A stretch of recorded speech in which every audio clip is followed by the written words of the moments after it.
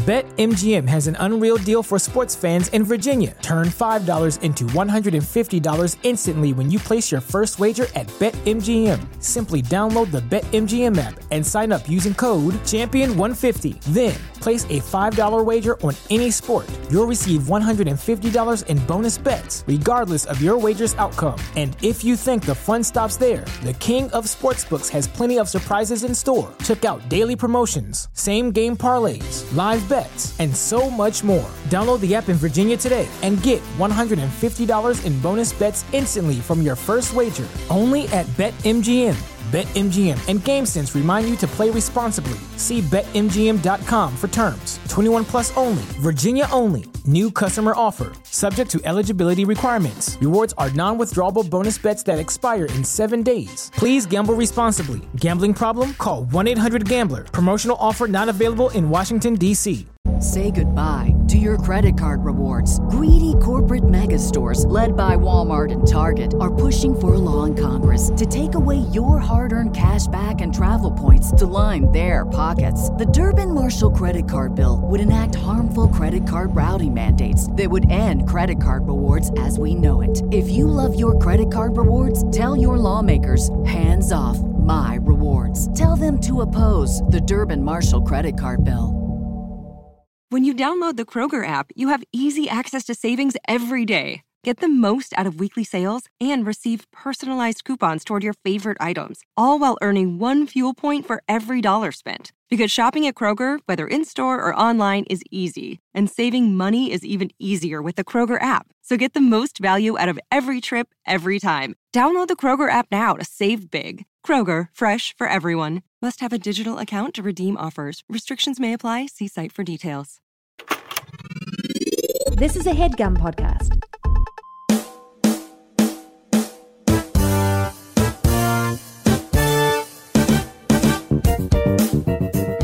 All right. So I'm going to be the John Braylock. Yeah, oh, you gotta. Yeah. As you should be, yes. Yes. Correct. And who are you guys?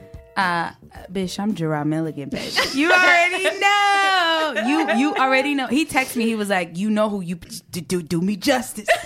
Do me justice. Do him justice. That's ridiculous.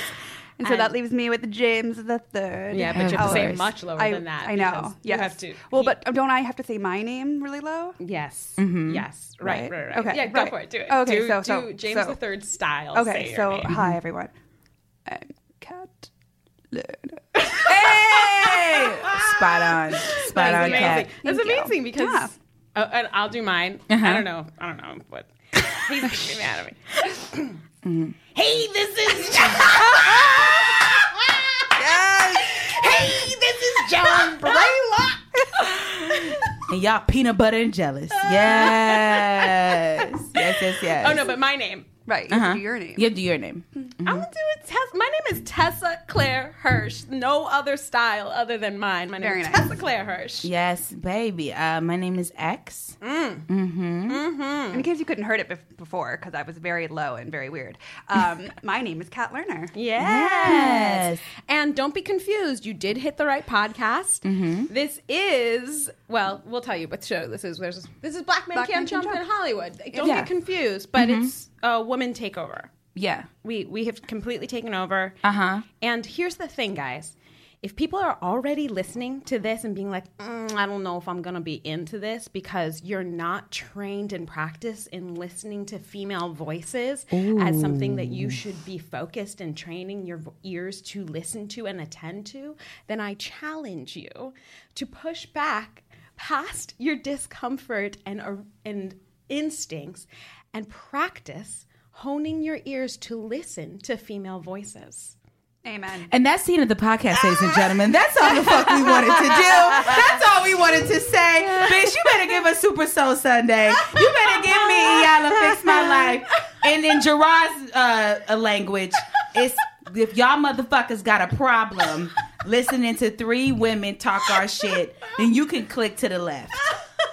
No, swipe, we really swipe. don't want you to come. We really actually want you to listen to this. No, we want you to listen. Also, it's great. I mean, it's Women's History Month. Mm-hmm. It's great. I mean, it's good. So the women are taking over. I've put bugs in all of the boys' ears. Like, we need that. Totally. And so today is great. I love these two queens, Kat and Tessa. Yeah. They are the wives of Jonathan and James. Actually, the Jonathan and James are the husbands of Kat.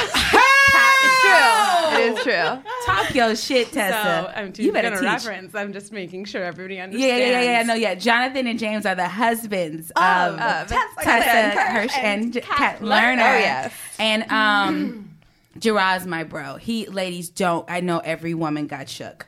Because they were like, "Oh my God, is this his wife?" And I am. Truth is, I'm not John's wife either. But no, we are married. We don't. No one. What? Yeah, married. Exactly. Anyways, it's all right. That's the last time you're going to hear about men for the rest of the podcast. So get your fix, folks. Get your fix because moving on. Because this is a moment for women, and we saw that again in the Oscars. Yeah, right? For sure. We just had. Did you guys watch? Yeah, I watched. I caught bits and pieces. I went to a bar after a show. Mm-hmm. I walked right when Jordan Peele won. Oh my gosh. I was like, best time. Best time to walk in. I was like, all of my Black excellence came gushing out of my body, and it was like multicultural, like different races at this bar, and everyone was like on the bar hopping. Like we won. The world won. The human race won. Yeah, it was so good. I immediately looked to see like what was Keegan doing, and I saw like the way that he like bounced up and down and cried. Like I was just like, oh my God! Especially too like just seeing men be emotional. It was so loving each other up. Yeah, it was so good. So yeah, that was a great moment. And then the "This Is Me" woman that sung from the Showman, the greatest. Showman. The Greatest Show is the movie. Mm-hmm. And This Is Me, Greatest the Showman. Concert. Oh, it is The Greatest Showman. Thank you, Kat Lerner. It's okay. I also have issues with that movie. But This Is Me is a beautiful song, though. I heard a lot of issues. Also, the history of Barnum. It's the history. Right, the history. Yes, but the movie is amazing. Right. Yeah. Kat wouldn't know this, but I think John has talked about this on the podcast, but Kat wouldn't know that because I don't listen to it. Kat does not know that. Listeners know that Kat doesn't. Listeners who listen to this know that Kat doesn't listen because they know that James III was talking about proposing to Kat and that Kat was not listening. So this is all background that everybody else knows, but now you get to hear Kat. So she's now I did here. listen to Black Panthers, though. Oh, I listened to that. And then the one before that was probably like Space Jam. Mm-hmm. So, yeah, very long time. And I do listen every once in a while. Yeah. Yeah. I don't know. I listen when my voice is on. I guess. I don't know. There we go. I've listened to a few, especially when they reviewed The Wood, because I'm from Inglewood, West Side till I die. Yeah. And so I listened to that one, and then a few other ones, like especially when they have like Phoebe on, or like exactly, or Natasha. Yeah, absolutely. Me too. Yeah, it's interesting how with more female voices on, they get more listeners. Wow. Representation kind of matters. Yeah. It seems like maybe, right? I think you hit something, Tessa. I don't know. I feel like there's something about representation in I love it's such it's like classy shade, Tessa. I love, because Tessa's the sweetest thing, shade. But like the level of shade that she gives, like you don't even know that it's been thrown. Oh my God. Honestly, you're like, can we put that quote on my website? I think we should. It's like you're not even aware. It's so good. But as far as the Oscars, I love when Jordan Peele won. I was pissed. I was like, Get Out should have won everything. A Shape of Water. I know somebody was like bucking a fish, and then it won stuff. I enjoyed it, but whatever. I enjoyed it as well. Yeah, it didn't get. It missed the time. I feel like it really missed what was going on in this time right now. It was almost as if it was a wrinkle in time. Look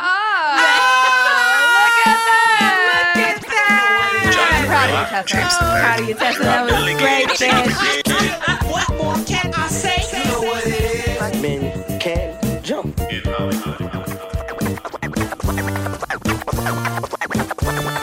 Black actors, man. Black actors. All right. Okay, welcome to Black Women Can Jump Anywhere They Want, Anytime. Any place, anywhere. Hollywood. Hollywood City. There you go. You did it. You did it. There we go. See, we're taking our roles. I don't know what James does. James says... Yes. That's kind of like what the wrinkle would sound like, I think. Yeah. Nailed it. That's Great. beautiful. That's beautiful. Thanks. Great. Don't worry, we're not just going to do what they do, because the thing is, we're innovative, creative people who are going to do it. So, here's the thing. As the John Braylock of this podcast, my role is to manage time, which I'm not going to do. Great. You guys are going to help me out with that. My role is to just sit here and summarize the movie, basically, and bring out facts from the web world and tell you guys facts and all of those things and really squash fun. Tessa! Didn't I tell you that I was a savage fucking while hustling the carrot? Let me tell you, 21 Savage. Yo, Tessa. Bringing it back to facts, reorienting us to summaries of the movie. We are going to be banned. But I'm not. I know. But this is my goal over and over again. Yeah, no, it's good. So I won't be doing any of that.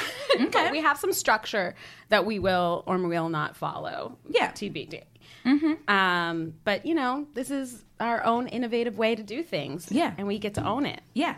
Similarly, the way that Ava DuVernay owned that movie For in her sure. own way. Whether we'll get into our first initial thoughts around it, but she did take it as her own. That we can say. Yeah. Is there anything else? We already know our names. My name is Tessa Claire Hersh. You are X. You are. I'm Katharine Lerner, but these Great. lovely women know me as Kat, and my husband also knows me as Kat, so we'll just say Kat Lerner. All of you can be both of those things. So welcome both Kat and Katharine here. Okay, we are here doing a podcast. We have taken over Black Men Can't Jump in Hollywood, and we are now a woman takeover. And for those of you who do not listen to this podcast and are like, wow, these three amazing women are so wonderful. It's so nice to hear three women of color talk at the same time and have conversation. You're right. Isn't it interesting and unique to have that? And you do love it. But that's not what this podcast normally is. You're just getting the best version. What this is a podcast that reviews films of leading actors of color and talks about them in the context of race and diversity in Hollywood. So today we're talking about Wrinkle in Time. Yes. Yep. And a description. Should we do a description of this film for those who haven't watched it yet or don't know? But there will be spoilers throughout this podcast. There will be, PSA spoilers will be happening. I think you should give a little description. Yeah, and you should. Passing it back to me. You should. No, because let's I do it. don't know. Okay, I'm gonna save let's that. do it. Okay. So help me out. I'll help you out. Wrinkle in Time is a adaptation from an amazing book, A Wrinkle in Time, written by Madeline L'Engle. It won the Newbery Award. It is considered the number 2 children's book by librarians. Awarded it as What's number 1? Number 1 is Harry Potter. No. It isn't. It's something. Charlotte's Web. Right, for kids. This is for kids. Yeah. Librarians have voted Wrinkle Time number 2. Yeah, no, I know Charlotte's it's Web huge. number It's 1. major. I need to read it. It's really major. I've read it personally. I read it 4 as well. times. Oh, not that many. Yeah. It's probably one of my favorite books of all time. Wow. Yeah, it's really, really special to me. And this is an adaptation of it, and it is a creative, whimsical, sci-fi-like movie about a girl and her family. A girl named Meg and her family who their father, a scientist, and their mother, a scientist. The father has gone missing for 4 years. And we pick up on a stormy night there when the family is missing their father and they don't know where he is. He went on some kind of mysterious government-inspired trip, and we don't know where he is. And there's her brother, Charles Wallace, who is a 6-year-old with unique talents. And there's her mother, who is a scientist, who is a lovely and noted in both book and movie as a very beautiful woman who's also a brilliant scientist. And we hear the journey of Meg and Charles Wallace and their like unexpected journey companion Calvin, a neighborhood boy who's also in Meg's school, who they go on a journey to find Meg's father. Mm-hmm. They have to go travel through the universe, and they have guides to bring them along with that, who are the Misses, right? Mrs. Who, Mrs. What's it, and Mrs. Which. Yeah. Mm-hmm. Which were the original characters who inspired the book. Wow. Yeah. Madeleine L'Engle was on a road trip with her family in her 40s and thought of these characters and developed a book from having the idea of these characters first. Wow, so in her 40s? Oh, sorry. No. My question is like, it's Mrs. So like, who are they married to? Like Father Time? Are they all married to Father Time? Cat. Wow. I'm just confused. Mind blown. And why do they need to be married? Why are they MRS? Yes. It's my first what does question. This mean? I think that's super interesting. Yeah. I think that's really interesting. Who are they? I thought it was a mean of like, I guess it is like if you're married, but like where I come from, especially like in the South, it's like a manner of respect. Oh, it's ma'am, like, Mrs. Really? You just assume it? Yeah, like Mrs. or and also it's like it like means something to be like Mrs. such and such, but it's not. It wasn't like always tied to marriage. I call people Mrs. that were not married in the South. Yeah, I had teachers that like would very much correct me. Like so if I would say like Mrs. Oh, yeah. Right, because you're above the Mason-Dixon line. That's the difference, right? True, mm-hmm. Yeah. I grew up in Maryland, so they would be like... below the Mason-Dixon Well, yeah. No, I made that wrong, and I grew up in Maryland, too, and I don't know what I'm talking about. In this one instance, but most of the time I do. But I mean, I grew up in... One instance we're going to take it. Right. Yo, you and Burlock, savage. I'm over here just sipping this tea, honey. Yeah. You love it? Okay, yeah, no. Great. No, I love. So we can talk about our initial thoughts on the movie. Let's do it. Okay. I didn't love. Mm-hmm. And this is really interesting to me because I'm going to not interrupt you as much as I am in this right second. Oh, babe. But totally fine. Because you have the perspective of not reading the book and only seeing the movie. So this is the first introduction to this storyline, which I can't even imagine. Like, I'm really interested to hear what your experience was. Yeah. So I watch. So the reason why I really wanted to go see it was not just because like we were doing this takeover, but because it was like, oh my God, it's starring like Mama O. We got Oprah. Who played Meg? Who's little mama? Storm Reed. Yes. And what else was she in? I forgot. 12 Years a Slave. Yes. Yeah. Okay. Yes. So I was like, I want to like support that. We got sweet Mindy Kaling, right? Goddess, and I was like, okay. Just the makeup alone in here, I was like, oh, I have to go see this movie. And also it was like, I can't ride for Black Panther and not, like, I have to. So I was going regardless. Yes. But I don't really walk with these sci-fi or fantasy worlds. That's why it's so important to have representation, because it exposed me and made me get into this world because of who was starring in it. So watching it, I was just like, okay, her dad's missing. Fine.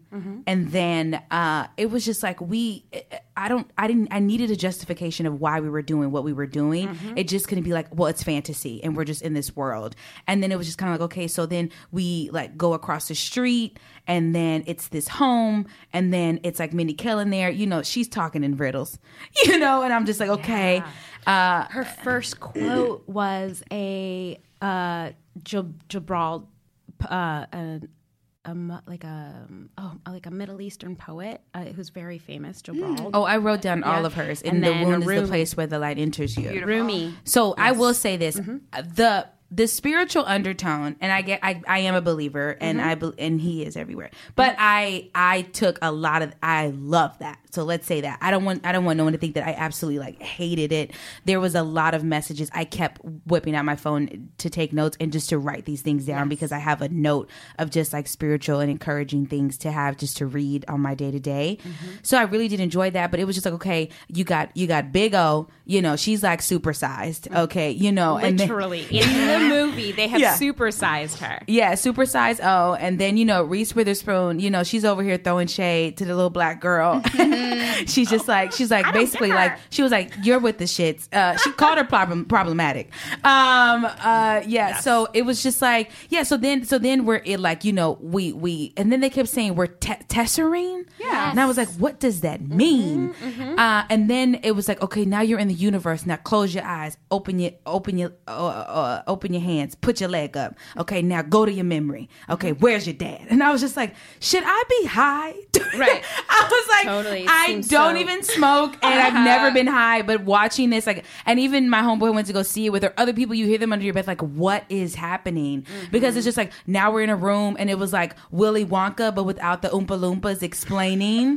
And it was just like, no one is. You need to tell me, like, I've got another riddle for you. Hey, so now I was like, this is what's happening. All right, cool. And then you see little Charles Wallace. He need his little ass beat. He walking around being rude to everybody, no manners. And then all of a sudden we're on a beach, and it's just like, okay. And then we go into a room, and then this man is a puppet. And then he breaks down. Charles Wallace's eyes are red. Yeah, he's dragging their ass. Disjointed to you. It's just, it was just like, and now we're dragging them through here, and it's like, Dad, and then we're crying. I'm like, I feel something, but I don't know why. What I'm supposed to. It was just, it was just a lot. Not enough explaining, and I felt bad. And as soon as I said it, my friend who I went with, him and I hadn't read the book, and I said, you know what? This would be far more fulfilling for me if I read the book. I agree, X. I really do. And I just want to say it's so interesting because something that's different about the book. There's so many things that are different about the book. And I'm so curious about the editing process and the screenplay writing process. The screenplay was written by Jennifer Lee, and I have to look at who else it was. Jennifer Lee and the guy who wrote Bridge to Terabithia, which is like a beautiful adaptation from book to screenplay. But there's something important. There were a lot of choices made in the changes of this, and I'm really interested to how they did that and what was the editing, because there were some really big chunks that felt importantly different. Something that's interesting is that in the actual book, there's a ton of Bible verses that are referenced consistently. Really? And the interesting thing is with this book, Madeleine L'Engle was identified as a Christian, and was a Christian, like a universalist Christian. And so she had a lot of Bible verses and other, like Shakespeare, Shakespeare, she definitely was like referencing the witches from Macbeth in the Three Witches and all that. And I think they have a quote in there. They have it in there, right? When they're in the field. Yes, exactly. And, referencing other things, but she uses a ton of like God and love and Bible verses in the book, and there was definitely there's a Christianity to it, but it ended up that the book itself was banned from a lot of places because it was such a Christian universalist mentality to it, and so there were specific Christian sects that thought that they were offended by it and banned it because of that. And then there were also people in the secular world who thought that it was too faith-based and too Christian, and so it was banned. It's actually been banned a ton in different spaces because of that. So you missed out on something that would have. It's so cool that you picked up on so much of the spirituality of it. Oh, even though babe, you can't deny it. You can't deny it. And even just like when every time they show up when there's danger, there's the light. Yeah, the whole theme. Just even like I was getting emotional on those things because it resonated with me so much. I'm like, he's speaking through this movie right now. Absolutely. This is a word.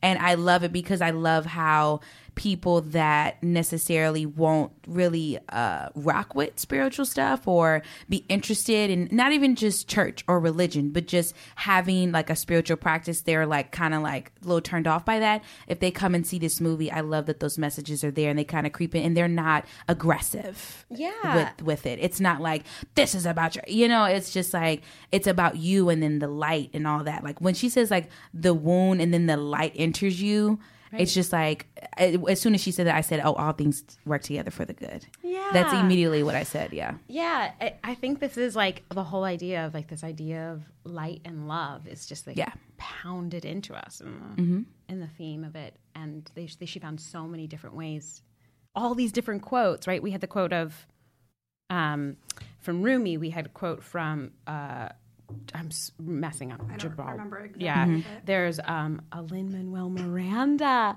quote at the end. Tomorrow there'll be more of us. That was Miranda, America. Oh, I didn't know that. At the end of it, there's a Shakespeare one, and that was also it. She referenced uniquely all of the quotes. She referenced the place and country in which the person who said that, right? Yeah.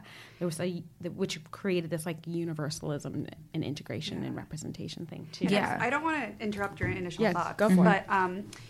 But as a person who's not spiritual at all, I'm very interested in like science fiction. It's a genre that I've grown up with, and it was really fascinating for me because honestly, I could see all of the Christianity through the book, but I didn't see a lot of it through the movie. So that was interesting for me as a non-spiritual person to be like, again, wondering about those choices. But then also, I think, coming away with the same thing as love and light and the choices that we make when we have a really hard decision and which way can be easier.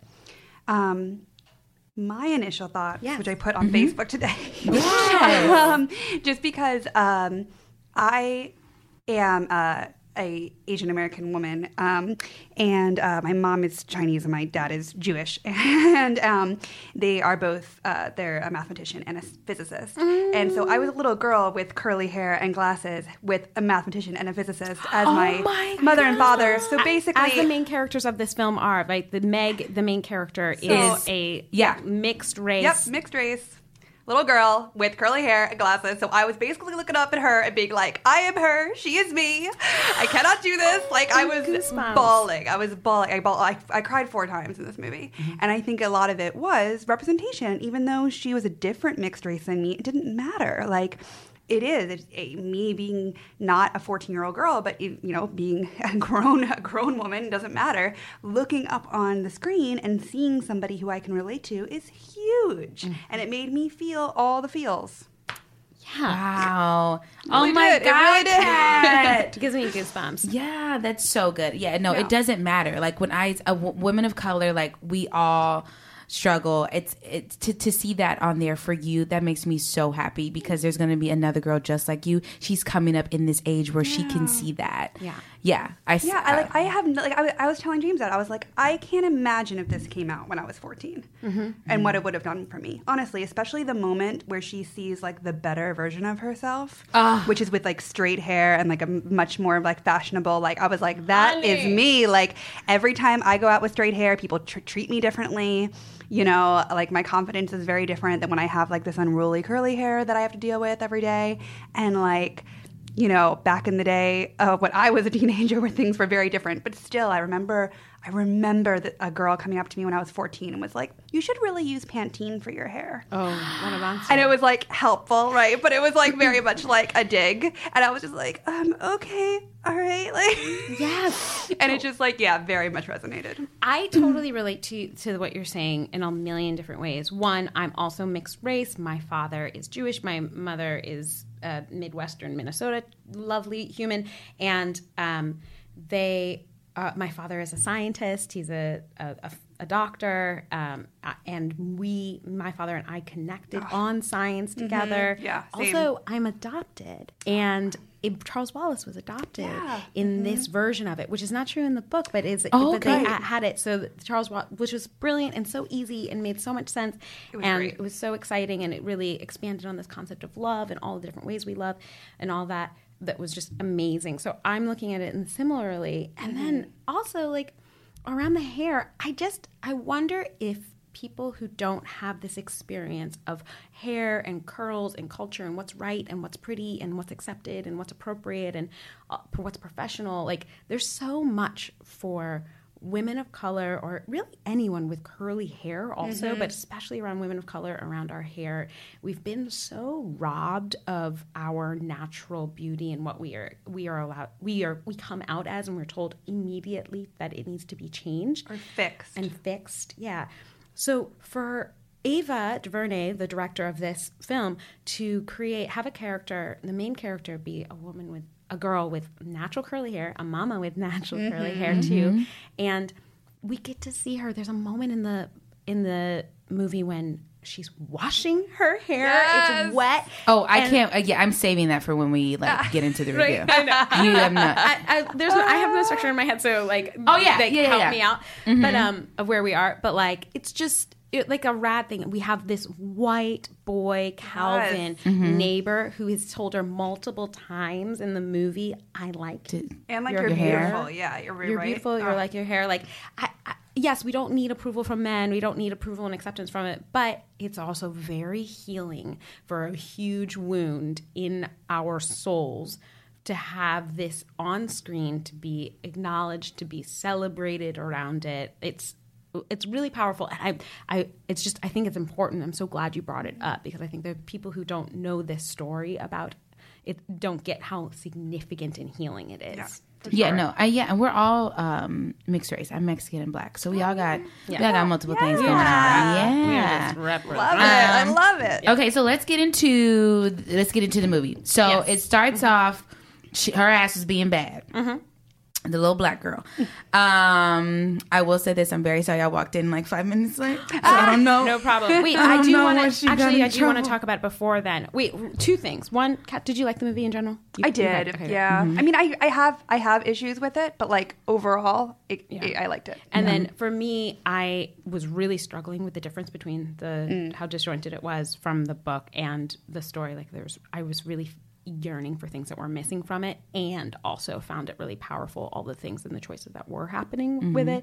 So I'm walking away saying, I'm happy with it. I enjoyed it, but just initial thoughts around that. But also in the first 5 minutes, what doesn't happen before the movie starts is that we get a big Ava DuVernay on screen. Did you guys see this, Kat? I must have. But I was there very, very early. Yeah. There was a love letter from Ava to on screen. Her face shows up on screen talking to the audience saying, "Hello, I am me, this black woman with glasses.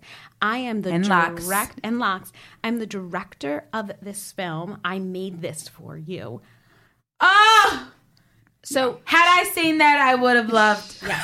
And we see images of her holding the cam. The steady cam. We see her images of her directing this cast and running this thing as she's telling that I'm doing it. So already done. Check. Like this is already it's great. Like right, because we have this woman of color saying, "I did this." How often does that happen? Never. Exactly. Never. So we get to see, and every child is watching this. And the first place that she showed this film was in her hometown in Los Angeles. I think it's Watts. I think she grew up in Watts. Yeah, no, she's from my hood. Right. Yeah. So she had the first showing, the premiere of this film in Watts in Los Angeles, and they don't have a movie theater there. They don't. Wow. So that's why I'm like, where was this at? Exactly. So they took a community center and made it into a movie theater. Ava. As the premiere showing of this movie. Sis. Okay. Seriously? That's so amazing. Black Girl Magic on 1,000 for us, by us. And you know what she gives? That's why she gets. Yes. That's why she will always get. But it's interesting because this film, I think you say for us, by us, but I think it's by us, but it's for everybody. Yeah. Which is so rad. It feels so good. Yeah, there weren't. It was definitely for all. There wasn't definitely like black messages or anything like that. No, it was definitely it was a story for everyone. I do believe that. Yeah. Okay, so why did she get in trouble? Because I came late. I came right when she was in the principal's office. Oh, great. Well, there's like this popular girl who's like basically like making her life like hell. Oh, that's little mama that was looking in the window. Yeah. Mm-hmm. So it's like the 4th year anniversary of her dad going away, and so like there's like a note in her locker that's like 4-year anniversary, like hope you disappear too, like awful, cruel, like really bad things. Cruel. Yeah. I wish everyone could see X's face right now. But like just like a mean fighting words, a mean popular girl. They're fighting words, and so she like, what does she say to her on the playground? I forget what exactly bad she says to her, but it's like it's like one more thing to like just like she was like, say little bitch, you could fuck with me so if you wanted to. Yeah. I think it's actually about Charles Wallace. I think she talks that Charles Wallace. She says Charles Wallace is crazy. Weird. And it's like, and she's like, you did not just talk about my little brother. And so she takes a basketball and she just throws it in her face. And that's why she honestly don't talk about my brother. Yeah. Yeah, it's like the family thing. It's like the whole like don't do that. Which is also beautiful because that was a way that we saw the love between her and Charles Wallace also because Charles Wallace had overheard two teachers talking about like, oh, these two kids, like their father's gone. He's obviously like, I heard he's like gone off for an affair or something like that. Like he's definitely not coming back and all of this like gossip stuff. And then they're talking about how like Meg has like really like used to be a good student, but she's really like lost it. And she's like really, not doing well and lost her potential. And Charles Wallace is like very intelligent, but like a little odd. And Charles Wallace hears this. And then he, in his like eloquent way, is just like, you should be ashamed of yourself for speaking in that way, blah, blah, blah. And Meg is nothing but potential. She has so much potential and blah, blah, blah, blah. And like totally defends her like unabashedly and like yells it over like the playground. And that's what provokes this popular girl to be like, your brother weird. And then Meg's like, don't mess with my brother. I'm going to throw a basketball in your face. Yeah. And then how about that? And then she's in the principal office. Okay, so we cut to, so in the principal's office, I was like, she's looking for, so I will tell you this though. When she was like, where's my dad? I was like, okay, we gonna have this little black girl. She ain't got no daddy. Where her daddy at? Because I ain't read the book. I was like, okay, so I said, yo, this is fucked up. Wait, I was like, so she ain't got no daddy. Where her daddy at? He been missing. He went to store for cigarettes, never came back. And then when they said it was like, no, he is scientist, and then you see him and it's Chris Pine. And it's Chris Pine. I said, oh, okay, cool. At the beginning of the movie, we also see all of this like moments of how he, as a scientist father, like showed her science and she was in the laboratory, really bonded with her, really bonded. And yeah, like, see, I missed all of that. I came in, she don't have no daddy, and she black. Her mama's black. I said, really, Ava? This what you gonna do for me?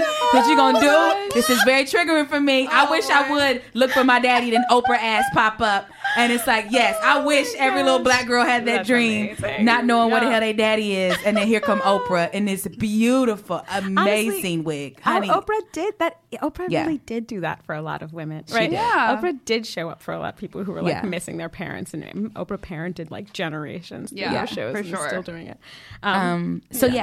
So then we get to Charles Wallace is talking to Reese Witherspoon. She just appears, and when who's Beyond the Lights walks down the stairs, what's her name? Goo-goo. Goo-goo. I love her. Goo-goo. Don't you? I saw Beyond the too. Lights twice in theaters, and then I think like 3 times on Netflix. Did you see Belle? No. I didn't, but I heard. Great. I heard. Kat, I know. And she was like, I regret not seeing that. like it's got to be on Netflix or something. Like it's so good. She has a great performance. Yeah. But if I would have came down the stairs, but who was this white woman talking in my damn house? With all this white, and then Charles Wallace, unrealistic. Charles Wallace is, he's just chopping it up. He was like, yeah, she's my friend, and I was just like, what? And I love how the mom is just like, what are you doing? And then Meg is like, get away from her, Charles Wallace. Like, you are 6. Know. Yeah, you are 6. Like, calm down. And he's so eloquent and so damn smart. And and in my mind, I was like, he a wizard.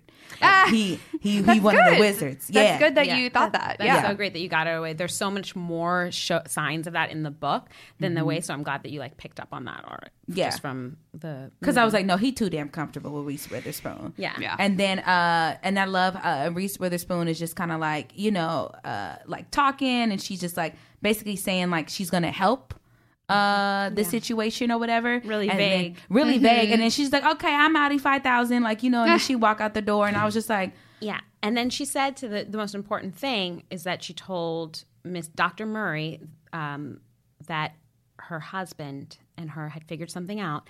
And what's the Veselta? Tesseract. There you go. Tesseract. And then Meg was like, Go ahead. Sorry. And so that's why Meg definitely like came into that really awesome shot to be like, wait, what? Like, where's Dad? What's happening? Yeah, she was like, skirt. Okay. Because in the movie, Meg had heard about Tesseract before. In the books that she hadn't. But you can kind of understand from the first montage of like science lab so world. if she's in the lab all the time, like she's hearing words, she's hearing ideas, so it makes sense that she would like grab onto those. Yeah, and I definitely see why everybody thought her daddy was crazy, because when they cut to him doing his little PowerPoint, he was like, yeah, you can get from here to here in your mind. And I'm just like, nigga, no. I need to get on a flight if I want to get to Jamaica. You talking about just escaping in your mind in the universe. So he was more, Gugu was more of like a realist, I guess. Is that the right word to say? Like, I don't know, like she was into, she didn't really agree with. She wasn't challenging like the science perspectives as much. Yeah. And I like how she explained it to not micro Meg, and but macro. how she was all about the small and how he's all about the big. Yeah. When Calvin, so we have that situation, and then the next day, she sees Calvin, sweet, phenomenal actor, this young boy. I know, what's so his name? good. In the book, Calvin had red hair, and there's a little part of me that wishes that they just kept that, because there's part that, I don't know why, but in my head, I'm like, when I think about diversity in white people, I think red hair. Also, like, can we just have like, we have this wonderful, like, we have all this diversity, like, just like, let's have a red haired. Totally. No, totally. Also, in the book, Meg has red hair and Calvin has red hair, and I think maybe Charles Wallace might even. Meg definitely had red hair. I totally forgot that. And so there was like the idea of like this like.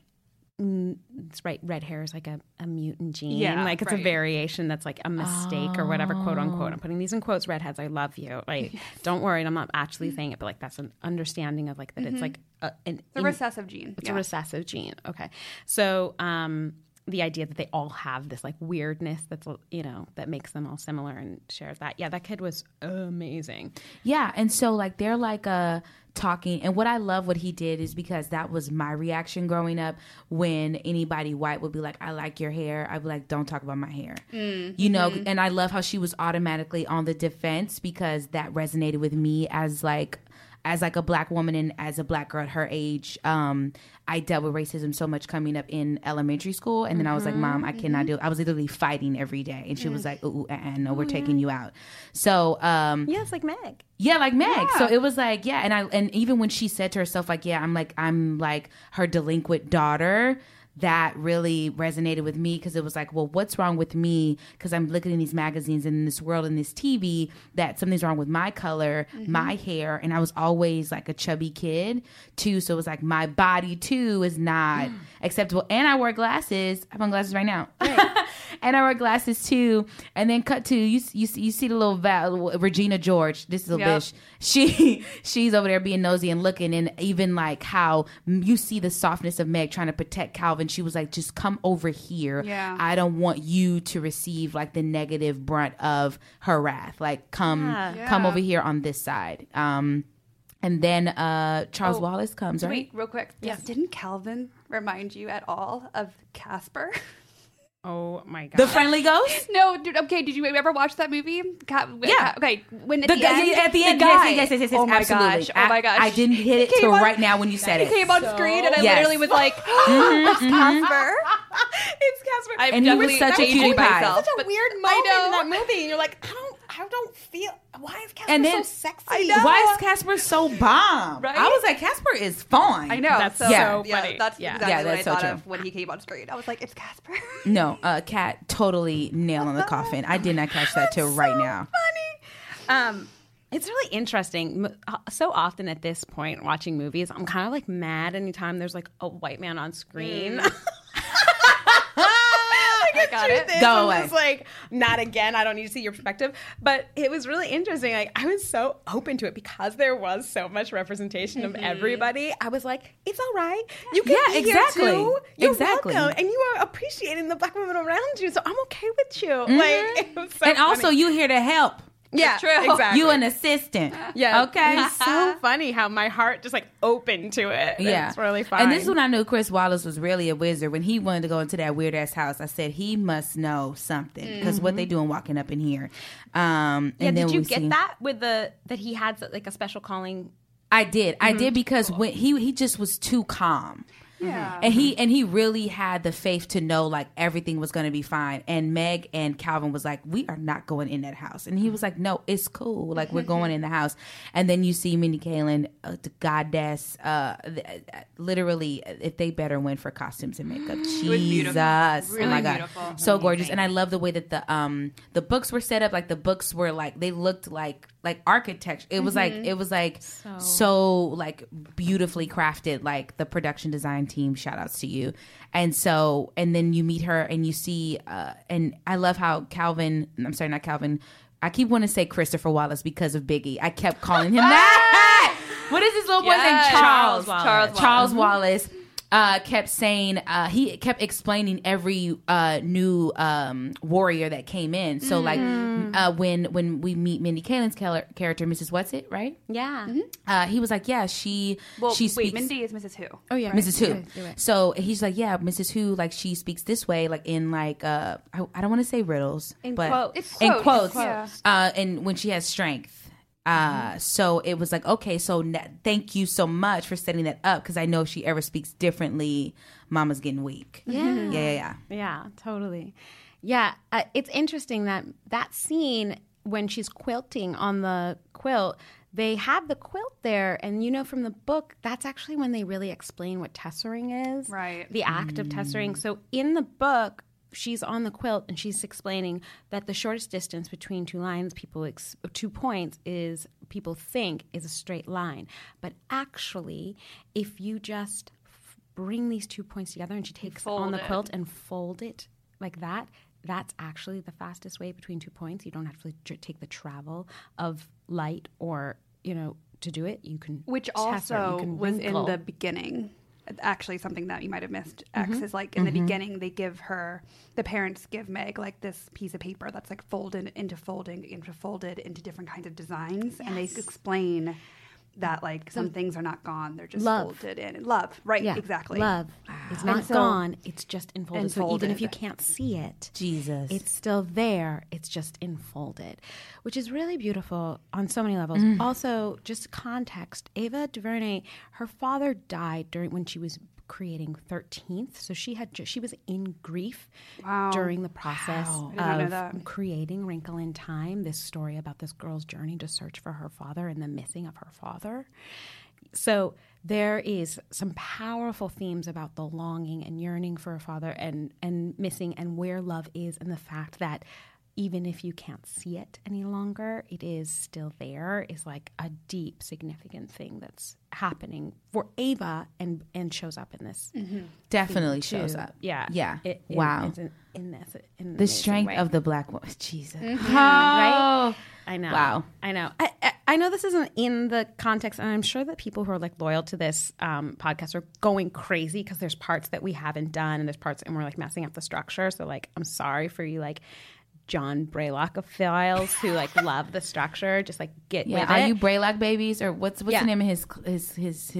Who's following him? I don't know. Okay. You know what? They need to back off. No, I'm just kidding. He's got his Bray hive. He got his Bray hive. I'm into the Bray hive. Oh, that's cool. Hey, this is Jonathan Braylock. Sorry to interrupt the amazing women talking about A Wrinkle in Time, but we do have a sponsor today. This episode is sponsored by Sirius XM Radio, and we have an exciting announcement to make. Everyone who wished they could have made it to our show in Austin, now is a chance. Sirius XM is bringing the audio from Austin straight to your ears.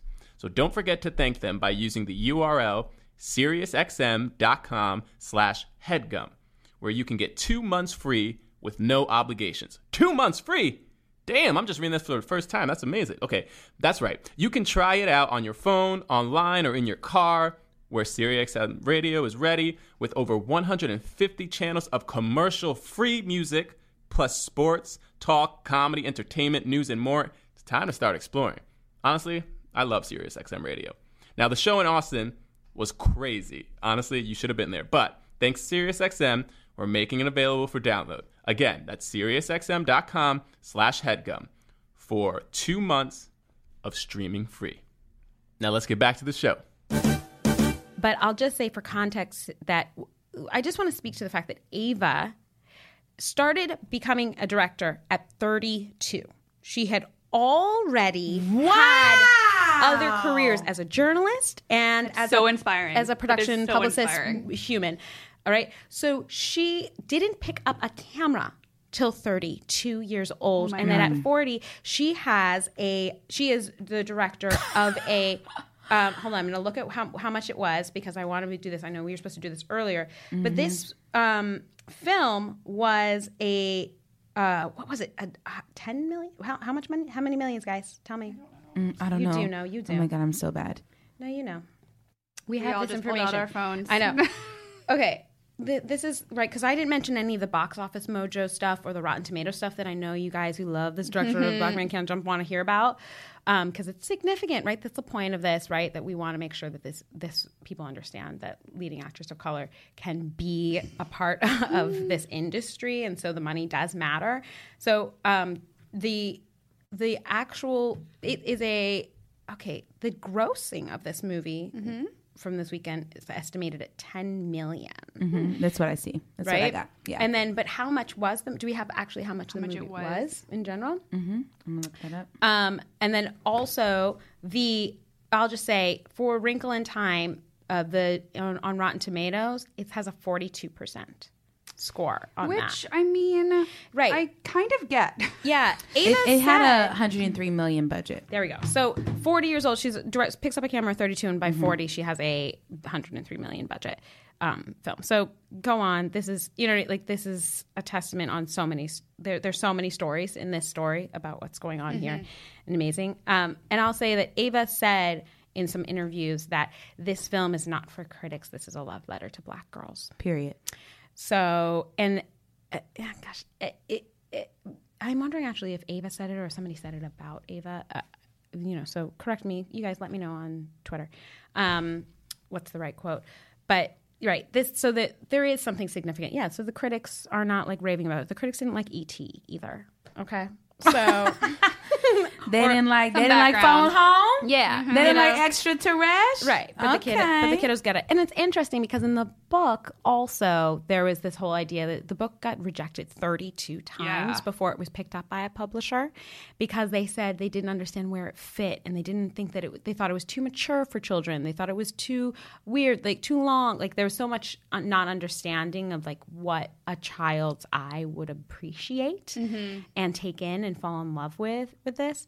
So I think it is significant. I think that like X's points around how disjointed the story is like feels relevant and important because it means that you didn't get to be pulled into the power of this story, and yet the honoring of this idea of being in the light and being in the light in the face of darkness, being connected to love and love being more powerful and transformative. I mean, that's speaking to the civil rights movement. Like Vincent Harding and feeling that Luther you King. Deserve love.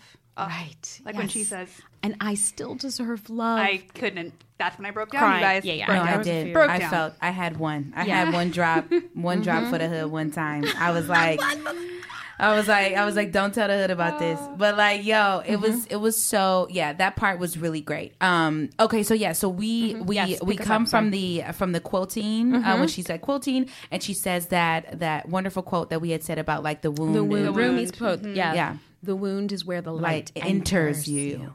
So you have to have the wound to be for it to enter you. Yep. The wound is necessary. Yep. It's just I could preach on that for 10 minutes. I'm not gonna start. Yes. I'm preaching better than y'all talking. I know y'all. Yes. I know somebody passing the offering plate right now.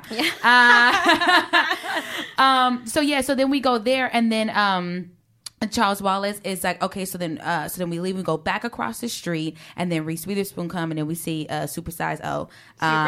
Look at this bit, and you know what she says? She want to look. They say you're a little too big, right? You came in, you came in here a little too big, and Oprah says, "Is there really is there really a right size to be?"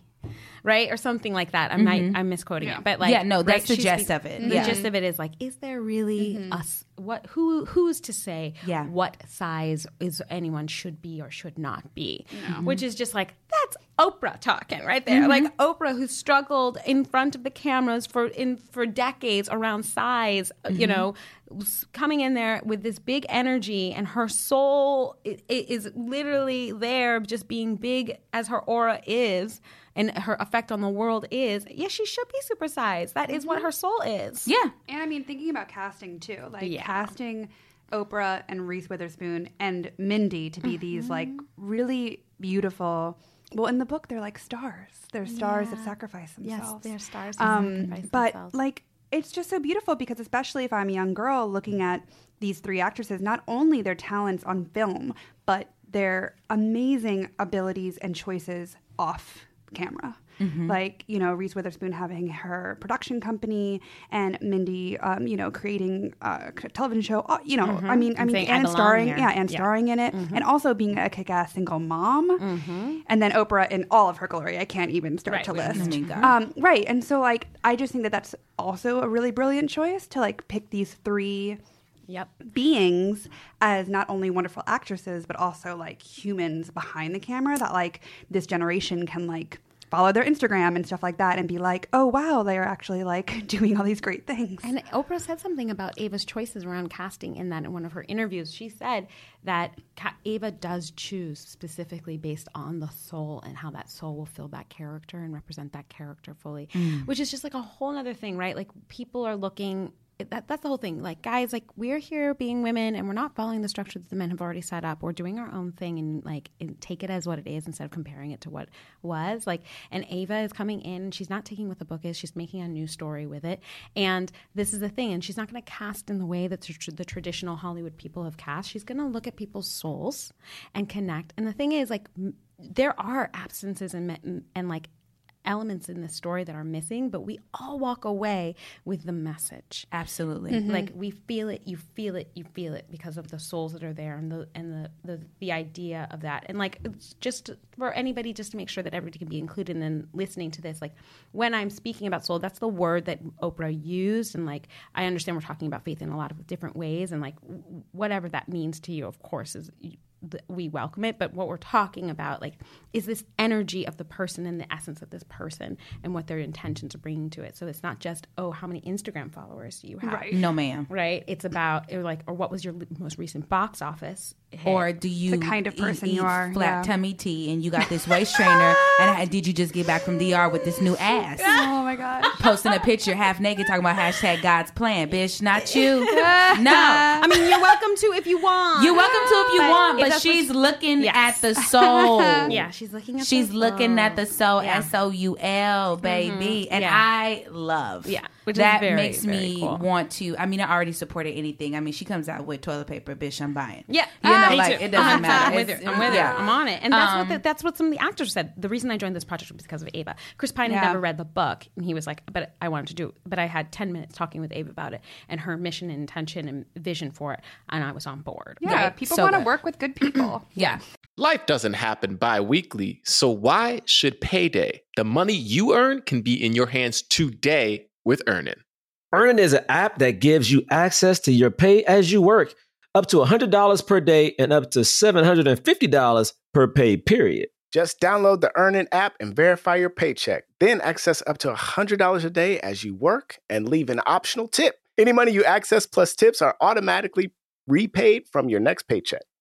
And look, guys, I know you're like me. Sometimes unexpected instances come up where you need a little extra cash. I know for me, I got 2 dogs. Every now and then, one of these dogs eats something that they're not supposed to eat. They be pooping, doing something. And I'm like, we got to take this dog to the vet.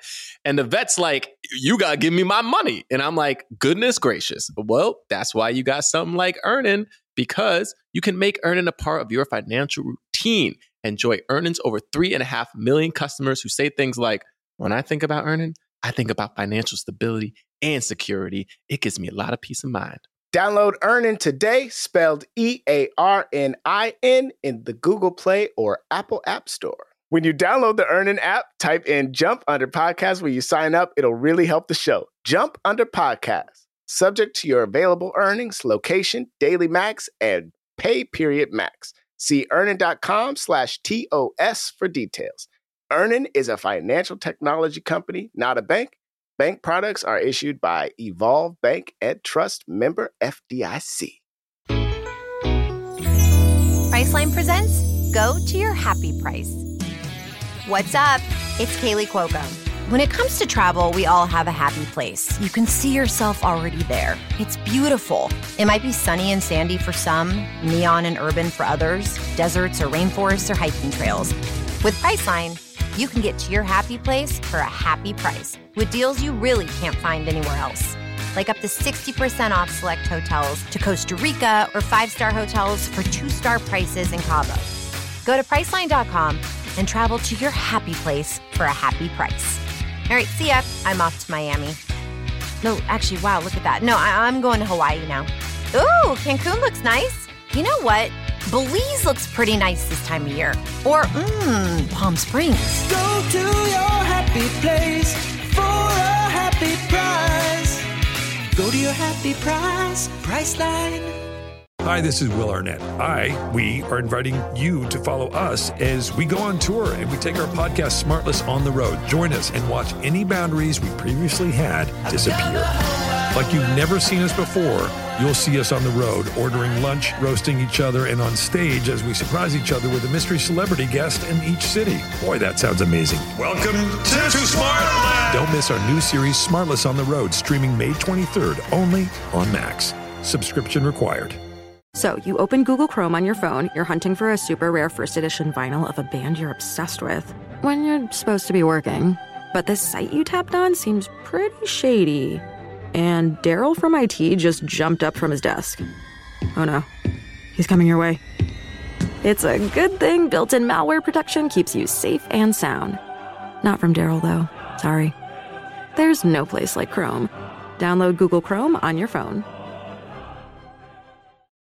And so then Oprah's like, okay, so now we about to go on this journey. Okay. And so then I love Meg because Meg, like me, she's like, where are we going? Yeah, I know. And why? So suspicious. Like, I need to get my coconut oil. I need to get my silk bonnet. Where we going? What you talking about? Where we going? about? What we doing? Now, Oprah, you fly and all, but like, where we going? Yeah. So then they test her, right? Yes. I use the right context. You're right. Yes. You got it. Okay, they test her. And then they go to this beautiful place. I was like, is this New Zealand, Iceland, some shit? Yeah. It looks so beautiful. Gorgeous. Every image. And new outfits.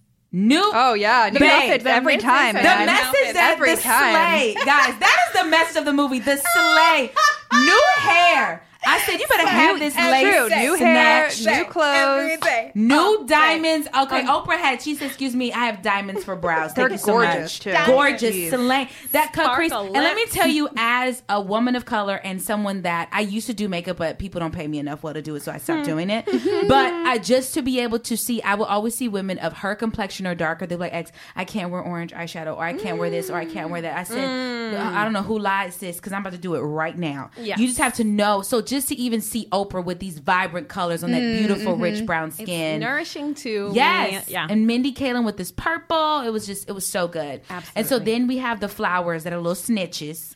Yes, they're gossiping flowers. They're little gossiping flowers. No, we love, but that's what they are. So then Reese Witherspoon was like, where her dad at? Because they are the most gossipy of the universe. So then they rose up, and then it was like, we about to let you know. And so then Meg was like, where's my dad? So then Reese was like, okay, I'm about to get dressed. And then she started spinning, and I love Calvin was like, let me look away. Because not only, it wasn't like just cooties. It was like, this is my elder. You know, it was like, this is a grown woman, so let me turn around. And then Meg turned around, so then you see like all the stuff like turning and everything like that. And this was very interesting to me how it like all transformed. And I was like, what is about to happen? And then Oprah's just standing at the top of the hill in all her glory, like, go, bish. Like, yes, show them. Become show all them of who you are. And then she turned into a leaf, and that kind of threw me off. I was just like, okay, why is she a leaf? I thought, why isn't everybody? She's like a spirit. being that can be anything. She can take any form. And see, I didn't know that, and I was just like, who Oprah gonna turn into, and who's Mindy gonna turn into? Yeah. So I was kind of let down when they didn't turn into anything. It was really cool. She looked different in the fall. I mean, right? Yeah. If I would have told you they're stars and they're stars that sacrifice themselves, then I think you would have been like, oh, they can be anything. Yeah. It was just like, oh no, we're warriors. I said, oh, so what Oprah is? If she a leaf, what's Oprah gonna be? Like Oprah just gonna be a big old cloud. We just gonna hop on her. Like what's gonna happen? Like what is Mindy gonna turn into? Like this beautiful gold bracket. Yeah. And just like what is everyone gonna be? But Reese, like just the imagery in the lashes, her as this leaf like flying, and then they just have this whimsical moment. And I love that we start seeing the softness of Meg. Like she starts flying too. She starts getting on board. The risk taking of it, and also we learn more about how knowledgeable she is in physics.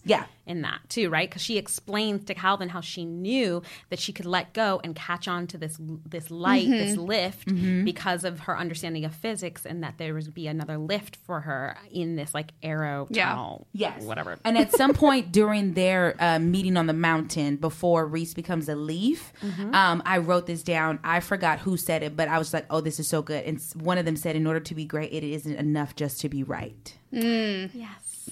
That and was I the mom. said, Gugu said that. Gugu said that. Okay, yeah. Someone, I was like, someone said that before she turned into a leaf. I remember writing this down. It was so good. So then the darkness comes. Yes. Right? The darkness. And then Calvin falls down, and Oprah tells the flowers, she's like, you gotta help save him. And so you see Meg, because she really was turned off by Calvin and was like, but right when it was like about to go down and he literally was going down. Totally. She was just like, no. And I was like, yes, you care. Come on, girl. There's connection, and she saves, and we see her heroicness, and also we get a woman trying to save a man, right? We get the girl saving Calvin, for sure. Instead of Calvin being the hunk, and the romance starts from him saving her, right? She does that a few times, in that, which is great. And what then, were you gonna say? I was just going to continue with and then once they are okay, they start asking about the it and like what the it is. Yes. And then this montage I thought was pretty amazing, honestly, because it was just like about them explaining, darkness isn't everyone, and then we see like the darkness of Calvin's father, and then we see the darkness of the Regina George, like you were talking about, like even the girl who like puts people down, it's because there's something going on with her, and like I just think that was such a great message to be like, there's darkness going on in everyone, and it's about like if we let the darkness win and like the choices that we make to like give into the darkness rather than like going toward the light, which could be harder. And I was just like, I was all about that montage. It was that, Ava was preaching in that moment. It was beautiful and it was powerful. And Oprah's character, Mrs. Who, says, the reason that Calvin fell was because he had been looking at the darkness. And he got distracted by it. And she goes, it's very difficult for humans to stay focused in the light when they're in darkness the presence. is present. Yes. She said you must help them stay focused on light when darkness is present. That's the thesis.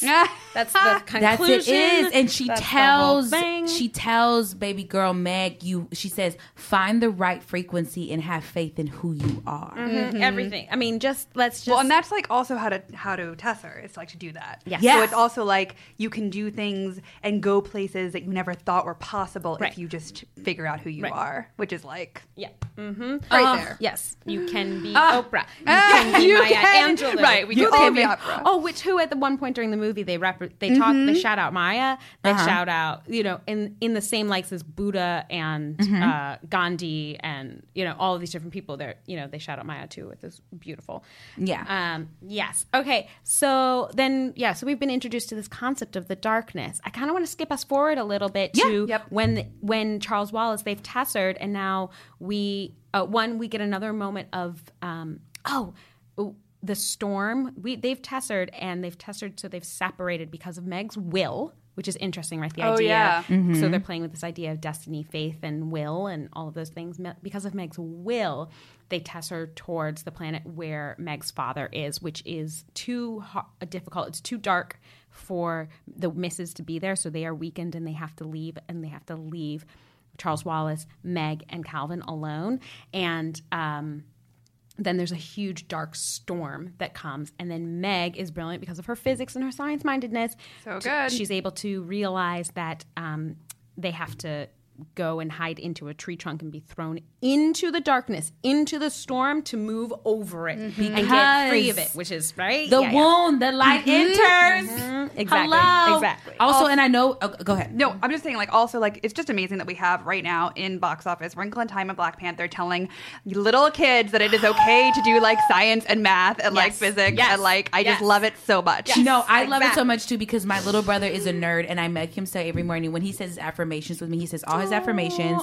His last affirmation is he says I have the power to change the world if I work hard, and he says I'm a nerd and it's lit, and I make him say that I'm a nerd and it's lit because he loves anime, he loves Japanese comics, he loves Japanese cartoons, he watches them in Japanese, he loves sushi, and we're working on like to get him to go to this like a tech thing for like Americans in Japan. Yep. And I love that he loves that. He likes his different types of music and he loves his hair. He has like the Kid and Play. He loves that. Oh, yes, I love it. So I think but my baby brother is growing up at a time. I said, if you don't become a motherfucking doctor, you had Obama and Black Panther. You can be all of those things. You can be all of those things. But one thing I want to say, it's radical to have the nerd represented in people of color for sure, right? Yeah. Also, shout out to another HeadGum podcast, Black Girls Nerds, which I discovered, and is just totally wonderful and representing in really cool ways. Yes, for colored nerds. Hello. One thing that we skipped over, I just want to say, Zach Galifianakis' character came out, and it was like a very funny. He was the happy medium. One thing he said, he told Meg, "It's okay to fear the answers, but you can't avoid them." Boom, wisdom, wisdom, so yeah, so wisdom. And he said, "You can do this. You're choosing not to." Yeah, the whole thing. Just go from like the script is there, chock filled with Madeleine L'Engle-like concepts, but not direct quotes, right? Which is really interesting. I mean, there were some direct quotes too, but these concepts and themes were. It was awesome. Yeah, I actually didn't love the happy medium in general, but it was kind of lackluster for me. I think it could have been. No, I didn't love. Those are the two things that stuck out to me. That I was like, I want to make sure to like talk about that. It was like a fun like thing to like see him. He's like a nice little comic relief. But I was like, if it wasn't there, I'd be fine. So then she with her physics and beautiful mind, they go into the little tree trunk, and then they go over the wall, and then they are in this planet, this darkness planet, and we've got this boom, boom, boom. It's called Kamazets, right? Yeah, Kamazets. Something like that. I will try to write it down. Kamazets. All right. Kamazets. Something like that. Yeah. I don't know. But it's great because they've already set up that this planet has a lot of faces. So that kind of, I guess, justified to me why they were like jumping, like jumping from place to place to place, because this planet has so many faces. Right. It's just trying to like get in your mind to be like, what do you want right now? Right, exactly. This darkness can show up in a lot of different ways and have a lot of different faces, right? Yeah. Amazing, right? And then we have these basketball boom, boom, boom, which is part of the the Stepford wife ass scene. Yep. And then Fitz's wife comes out. Yes. I said, bitch, what are you doing? Oh my God. And then she's so welcoming, and then she's not. Right. So totally awesome. Guys, that's when I was like, the Oompa Loompas should come out and explain to me what's happening. What's happening? Like, okay, guys. So what is that in the book? Like when it's like a bunch of these kids bouncing a ball, and then the Stepford wife characters come out. Similar. It's just I think it's just the knowing that like, oh, okay, this planet wants to get into your darkness and like wants to tempt you in any way to give in to itself, to give into the darkness. So what would children want? Oh, they want this. They want this Stepford world, and they want want cakes of all sorts. They do because they were hungry, and so so it's like and then they go to like a beach because like, oh, beach, summer vacation, like, you know what I mean? So like it's like the planet being like, how do I get these kids? That's the internet. I mean, for real. Totally. It's this like facade. It's this facade of pleasure and happiness that's not true, right? Like the suburban happiness of like perfect and clean and all of these things in rhythm. Really polished. Really polished. Like, the perfect happiness of this beach and all of that. Like, Absolutely. But on the beach, we discover, oh boy, from Next Friday, that's my boy. Forgot his name. Yes. He's a Latino in there too. I was like, okay, so we all up in there. We got Latinos in there. And so he was talking to him, and he didn't have his glasses. Y'all, I knew it. He didn't have them glasses on. And I said, he's with the shits. Yeah, Michael Pena. Michael Pena. And that's why I love him so much, because that's my mom's maiden name. That's her name. Yeah, we're Penas. Yeah. Yeah. So he comes up and is like just a big old charlatan. Oh, real yeah. happy and fun and cool dude and all of that. And then he starts to hypnotize. And it's a test. He tests. He hypnotizes Charles Wallace. And Charles was like, this tastes like sand. They were eating these sandwiches. And Calvin was like, okay, well, mine's is fine. Yeah. Which is interesting, right? Because the thing that I love, because I'm such a geek about this book, is that moment is that it was able to, the illusion worked for Meg and Calvin, but Charles Wallace, the illusion did not work. He was like, I taste the sand of this. This is, the emperor has no clothes. Yeah. Like he saw the truth of the situation. He wasn't being too clever. Yeah, he was too clever for it. But then he got hypnotized by this guy, which in the book is much longer and a much more complicated and tumultuous process. But in the movie, because that's movies. I get it. They're like, we don't got time for this. We don't got time for this. We got, boom, he's hypnotized. And now the brain, it is speaking through Charles Wallace, and the darkness has him. I know. And I did not like that. I said he need his little ass whoop. He being so rude. He's being so mean. I was just like, where is Ava? Yeah. Where are all the belts? Let's make belts appear and get in that ass. Because that's the story. The story is transformation and behavioral change happens through belts, not through love. Thank you, Tessa. We've just Tessaed with Tessa. Hello. Yeah. Yeah, and so now they're in this white room, and so then the guy who Michael Pena's character, he was like, break down, still breaking me on down. I know, he was on the puppet strings. Yeah, he was on the puppet strings, and it really looked dope. But then he falls down, and then you see Charles Wallace's eyes. He red, like red light special, and so I forgot what happened. Red light special. Yes, okay, thank you so much. Could never do this with the boys. This makes me so happy. So I forgot what happens when she starts seeing math. She takes Mindy's. Takes Mindy's glasses. Yeah. So that's what I love, because no matter what, even though they've like left her, they've never left They're with her. They're with. They're right there. They're right there. Faith. You have to believe that they're there. You can have to see what isn't to be seen right there. And then with these fractal glasses she puts on that slay. They do. Then all of a sudden her math mind sees the like mathematical stairwell that's there, and it's just like the hero's journey. This is Joseph Campbell. They're taking steps and stepping literal up, steps up into a world where she cannot see the end of this stairwell, right? This is this story that is, you must have faith. Yep. You must step forward. Blind right? faith. Yep. This is, you must take the steps upwards towards this journey, even though you don't know the end of it, even though you cannot see where you are going, you must continue to persevere through. And so we have this mixed race girl with glasses and curly hair climbing up, leading this movie, leading this story, just like Ava's leading the world with her being the director, right? Like this is all happening and telling us what you're modeling, and then she's also following this instinct inside of her, through her fear.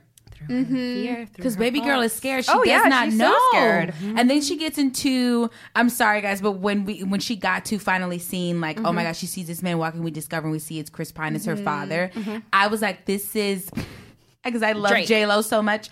I was like, that was second.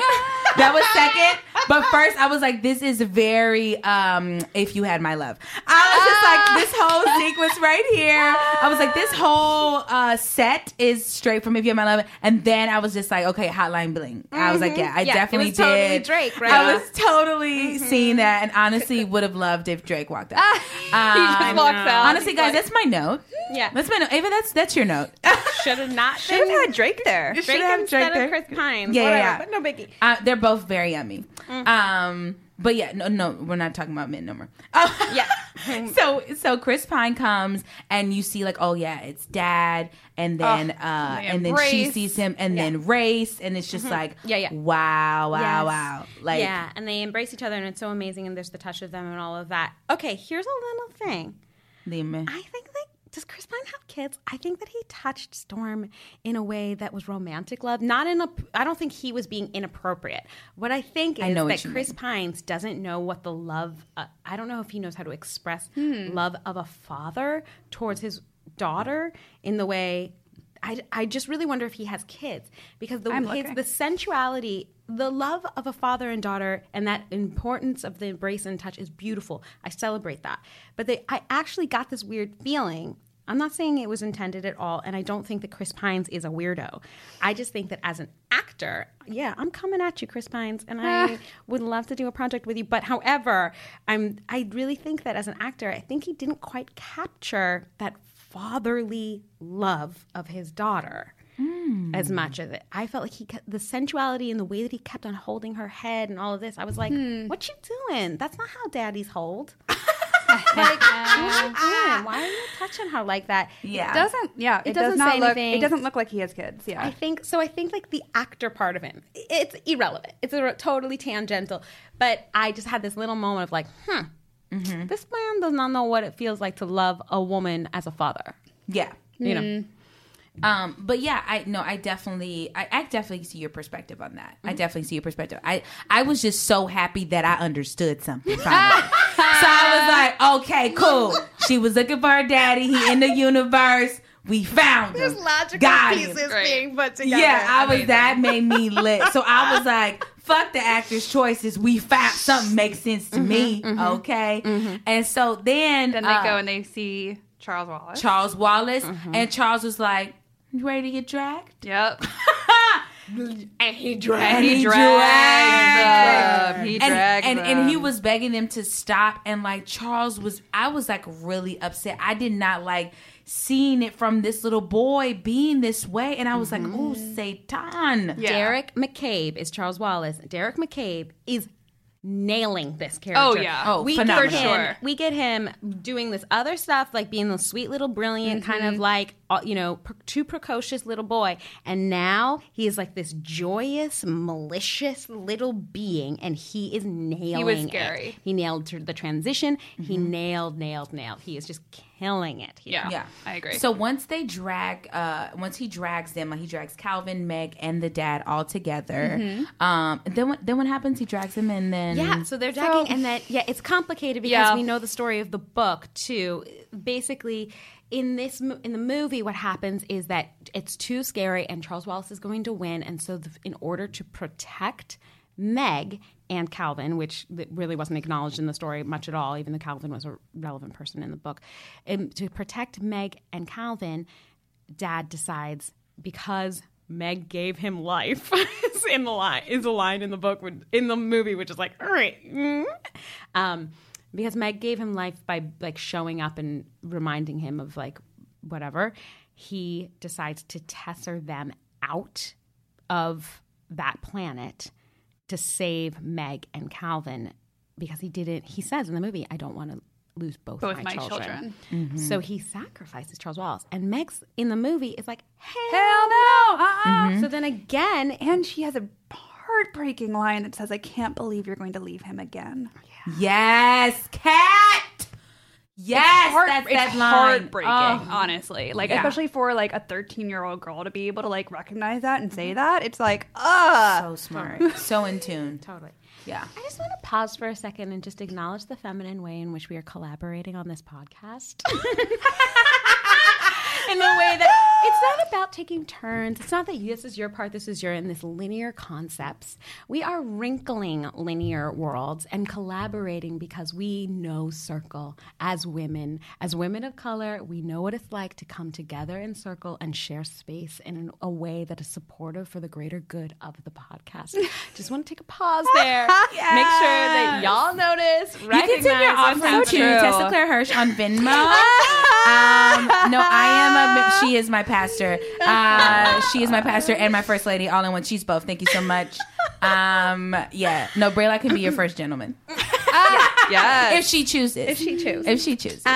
Yeah. Okay. Great. That Wonderful. was so good. Yeah. Oh my God. So exactly, she says this heartbreaking moment, and she says, "I can't believe you're going to leave him again." And then she, with her will again, her mind, is like, you ain't going. And she wills herself and says, Charles Wallace, I'm coming. And then I guess she kind of tessers to Charles Wallace, or she stays there. It's either that she tessers, or maybe she like gives in to the dragging of the it. Okay. I feel like that maybe might be more right. Yeah. It isn't clear. Yeah, you're probably right. So that goes down, and then all of a sudden it's just Meg and Charles Wallace omits the it, and it's very neuronal. So in the book, the it is a big brain, and in the movie, all of that it's all like synapses and neuronal synapse atom imagery going on in the visual of it that they're referencing. But I love when she's like talking to Charles Wallace, trying to convince him, and he starts going in on her. And I know that is a reflection of like just negativity coming at you, and just the like ill thoughts that come to your brain that, unfortunately, when you grow up, one thing that I have, my spiritual counselor always says, she was like, because we got on the subject of kids, and she is a beautiful mom, and she was like, we are gonna have scars on our kids. It doesn't matter. It's gonna happen. She was like, but you want to have them to be really small and really few. Because she was like, I didn't come into this world a good mother. I've become a good mother. And that's how I feel. Even I was talking to a friend about what it means to be humble. I said, I'm not humble yet. I'm being humbled.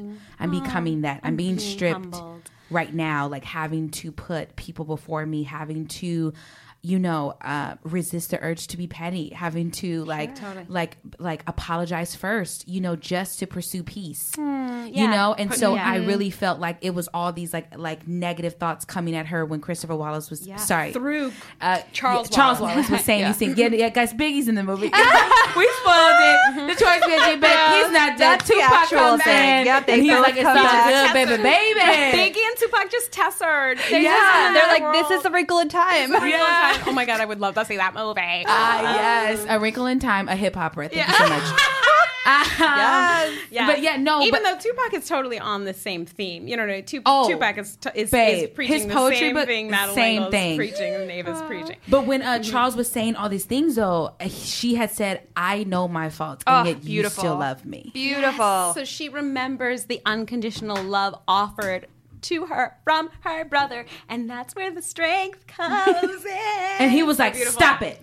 And to stop it. But also to hear a young woman filled with strength say, most days I hate myself. Yes. When do you hear that? Kat, you keep on giving me goosebumps. I know. Just when do you hear that? Chills. We don't talk about mental health. We don't talk about depression. We don't even talk about when you grow and you're in puberty, there's so many things changing about you all the time that you can't be like, I love this part of me all the time. Right. That's not going to happen. And so, to be able to stand in your strength and to say, most days I hate myself, is actually just so beautiful and strong. And to say that. It's so universal. There's so many little girls and boys who are going to be looking at this and saying, I know that feeling. It's okay. I don't have to be ashamed and secretive about this feeling. And I can still receive love, and I can still have these things, which is amazing. Also, especially for, I think, this whole idea of Black Girl Magic, which is so empowering and amazing,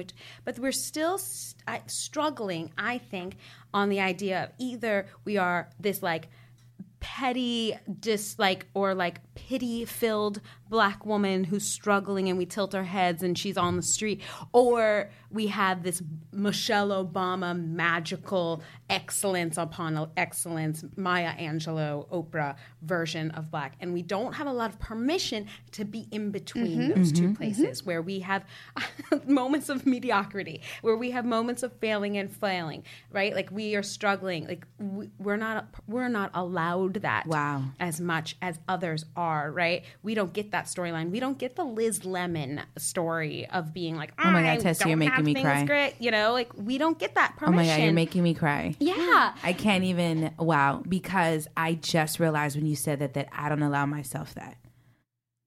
I never thought about that. I do not allow myself to be mediocre. I will not allow myself. I feel like I would fucking fail my whole race, Latinos and Blacks. And as much as I love my mom, you know, being an immigrant coming to this country, she's like, you have, excuse me, an A in the, what do you think? Excuse me? You know, and I, even in my work ethic, I never thought about that. I never thought about that I don't give myself, and even, and I honestly am thinking about now all the times when even my friends, I'm just like, no, Black excellence. Like, you know, not even giving my friends permission. Right. Because of how society has made me feel like I have to be this thing. And wow. Yeah. Wow. I think it's a pressure that a lot of people, I feel like, I'm sure the listeners are people who are also kind of saying along, yes, right? Like, I think it's the immigrant story or the first generation story. I think that it's a lot of people, this is this responsibility and burden that people of color and people, immigrants, like we don't get to just be ourselves struggling and figuring out and having failures and successes. We were representative. And this is why this podcast is so important too. Yeah, absolutely. Because we don't just get to have a failure at the box office or a success at the box office. We are representing whether or not we are worthy of being invested in. Wow. And that's a huge burden. That's such a setup, right? So that we don't get to do this. And this is... right? That's why, you know, we'll get to I feel like that's really important for Ava. Oh, God! Tessa! Why are you in here doing this to me? This got real, This guys. is not what I signed up for. I just wanted to have some fun. Yeah, I just not talk about these deep issues. And thank you so much. I was like, I wanted to come, Tessa, my pastor. My pastor, Tessa Hersh. Yes, church member 1. I am the usher. I make all the announcements. I also lead the choir. I'm over the bereavement ministry. My God. Yes. Yeah. When you download the Kroger app, you have easy access to savings every day. Get the most out of weekly sales and receive personalized coupons toward your favorite items, all while earning 1 fuel point for every $1 spent. Because shopping at Kroger, whether in-store or online, is easy. And saving money is even easier with the Kroger app. So get the most value out of every trip, every time. Download the Kroger app now to save big. Kroger, fresh for everyone. Must have a digital account to redeem offers. Restrictions may apply. See site for details. Hey, this is Tim Heidecker, and I'm glad to be back in Glendale, California, in the studio with my good friends DJ Doug Pound and Vic Berger for another episode of our podcast, Office Hours Live. This week we had a very special guest, Hiss Golden Messenger, who played a beautiful tune for us. We laughed, we had fun, and you should tune in to Office Hours Live this week, and quite frankly, every week on your podcast app of choice or at youtube.com/Office Hours Live. So... yeah. No, seriously, we don't deserve you. Jesus. Braylock better know what he's got, because if not, bish. Well, listeners of Black Men Can't Jump. Where are we in the structure? I know. Yeah, where are we in the structure? Oh, yeah, because they always go spiritual. They always hit into... we're fine. We're good. I'm just saying, listeners of Black Men Can't Jump, if you are enjoying this podcast thus far, please let Black Man Can't Jump know and HeadGum itself know. Please at them and tell them that, wow, it's so amazing and we want more women of color voices to listen to all the time. Just remember, don't just enjoy. Gems. Shout out. Gems says. About this. Okay, so we are now coming towards the end. We have this amazing struggle, and she goes to, you, I know you love me, and I love you, and it is the power of love that frees Charles Wallace out of this darkness that comes out, which is the whole thing. Love is transformational. Love is transformational. Get at it, right? This is the thesis of this story, and we hear it in so many different moments. And then where'd we go? What happens? Well, then music happens also. Like, the first time the soundtrack really shows up. Yeah, but he also brings Meg back with the song, with the song from like the lullaby that the mom used to do. Yep. She was gorgeous. they were laying down, and he's laying down, and he starts singing, and he was like, Meg, no, like Meg, please wake up, Meg, please wake up. And so like you hear her breathe just a little bit, and then the music comes, and he starts, and singing, then she starts. So she responds to love with love, even in her pain. Yep. Which also, love was what made Dr. Murray, the father, realize how to test her, because the vibration was love. He was looking at the love of his wife and children, and that reminded him of love and started to reveal the wrinkle in time because he was at the right vibration. And then the three misses come. The three misses come, right? They're back. And tell Meg to start the tesser, which is so huge because she's always felt controlled by the tesser. Now she gets to control it, kind of, which is amazing. Right. And before she couldn't see. When she was being tessered, she couldn't see. It was just darkness and complicated, and she was being controlled by it. And then she tessers. It's so beautiful. Yeah.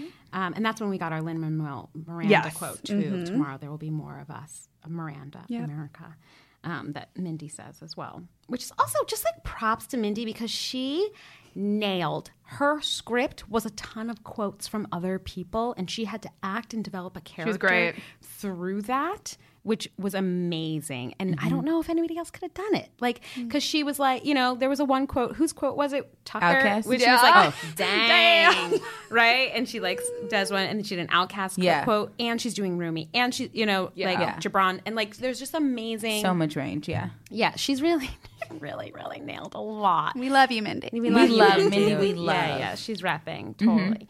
And that, and then we get home, and then the father apologizes. Yeah, and like he needs to apologize. Like Meg is looking at him. Meg is looking at her father like, I do not approve of your last choice. Like she really is, and like, it is a great moment for the dad to like really apologize, and Also, Gugu better than me, because I'm like, where the fuck you been? You would have like not embraced him at all. If my man told me about a fucking tester, I'm like, well, tester your ass back there. It's a goddamn lie. Yeah. What was you doing? Where you been? Interesting, because in the book he's representing the country. He works for the government, and he's sent on this as a part of a mission that's a part of the government, and he's supposed to go and do this. And that doesn't happen in this. Instead, it's more of his like rogue experiment, rogue daddy dreams of like wanting to go and like ride the universe, which is weird. I don't know whether it served the story. I don't think or it not. did. I don't understand. Yeah, but it does get this moment, which is cool, of having this like white father turn to his like teenage preteen daughter and be like, I'm sorry, which is like what an amazing model that we very rarely see in the world. So gorgeous to have the moment, but. And I'm sure that they're, and it represents, right? It's a story of like, there probably are some fathers who have to apologize to their daughters. But it was interesting in the storytelling aspect of it. Yeah. And then he shows up, Gugu, they smooch and do that whole thing. Yeah. And everyone looks away. Yeah. It's very teenage, very and then Calvin leaves and does not kiss Meg. Which I thought actually was brilliant. No, me and Lou, brilliant that he doesn't just be like, and now I'm gonna like do what everyone's expecting, and I'm gonna like dip you and kiss you, because that doesn't happen in real life when you're a 13-year-old. Nah. Especially Meg is not with the shits. No, she's not. She's just like, bye, go home. Go home. She was like, are you sure you're gonna be all right? She was like, you okay, boo? Are you sure you're gonna be all right? I'm strong as shit. Right. Did you say like I just tested, bitch? Did you see me? I'm tessering through time. Right. You see me? Are you all right? Yeah. Do you need anything? Literally. Do you need anything? Yeah, I love. And I was like, because I said when it didn't look like they was about to kiss, I said they better not kiss. These is kids. These is babies. I was a little bit like, let's not sexualize children, people. I'm so happy it didn't happen. And then Regina George looked through the window and she was like, through my window. Yeah, she was looking, and then she was all well with the world. She got her shit together, and she closed the window. That girl acted the hell out of those shots. She leaning out a window. Her moment is leaning out a window, and she works it. She nails it. She totally I didn't like nailed her. It. She did nail it. We don't I like her. That's what we're supposed to not like her. Yeah, but she's also going through her own darkness. Yeah. So she's struggling. She's struggling. So, Yeah, which is great. And then so everything gets tied up and happy and wrapped with a bow, and then Sade's song comes on at the end, which honestly, I mean, that's all you needed. That's all you need. If you wanted to transmit the message of love, all you need is Sade. We didn't need that whole script, really. No. Honestly, it could have been set. It could have been a 1.5 hour music video set to "Sweetest Taboo," and I would have loved. Thinking that the way that the story structure was told, it felt more like a music video where there were these like cuts and jumps that are vague, and the imagery said more than the story. It felt like a movie that was a music video. Which I wonder if that's a little bit on purpose, a great soundtrack. Though. The soundtrack was not significant other than our Sade. Right? No. Yeah. I mean, correct me if I'm wrong. No, you're right. Because I did a sweet Google. But do you wonder if they did that on purpose? Like if they were like, what do teenagers do? And like they like look at their phone and they look at these very short videos that are very colorful and very like... I think that's so interesting. I just wonder if they did it on purpose. Yeah, I was thinking about this. Somebody was asking this question: Who is Rotten Tomatoes? Like, what's the racial breakdown of people who are voting on Rotten Tomatoes? Like, that we use this as a judge. Like, who is the critics? Like, I'd love to see what are the teenagers teenagers of color. What are they saying about this movie? Mm-hmm. You know, like that's who that's who it's for. Sure. Yeah. So I want to hear what they're thinking about it. I might not care about what Rotten Tomatoes says about it. Maybe. Right? Yeah. That's the whole thing, right? That's how we break down the patriarchy. Like we need to change the judge. Mm-hmm. Yeah. Right. And not give that energy. Yeah. I can't donate or give it. I have to protect. Right. So now we get to give the did it help the cause? Okay, wait, hold on. Let me just look over the structure a little bit and make sure we didn't mess up anything that we need to do. Also, we didn't shout out Andre Holland because we had a little moonlight moment in the principal's office. Oh my gosh, which is so funny because I literally I did watch this with James, and during the credits I was like, Andre Holland just coming in for like, a day, like a couple hours, just being like, I'm just going to come in and like just drop this. And also his humble beginnings, that was old boy from Barbershop. He played a thief. Oh, right. You're right. He played a thief in Barbershop. And then now he got Moonlight. It's so telling, especially the guy that's in This Is Us. And he played Killmonger's dad. I looked up his bio, and he has been killing the game. He's been doing one-liners for 12 years.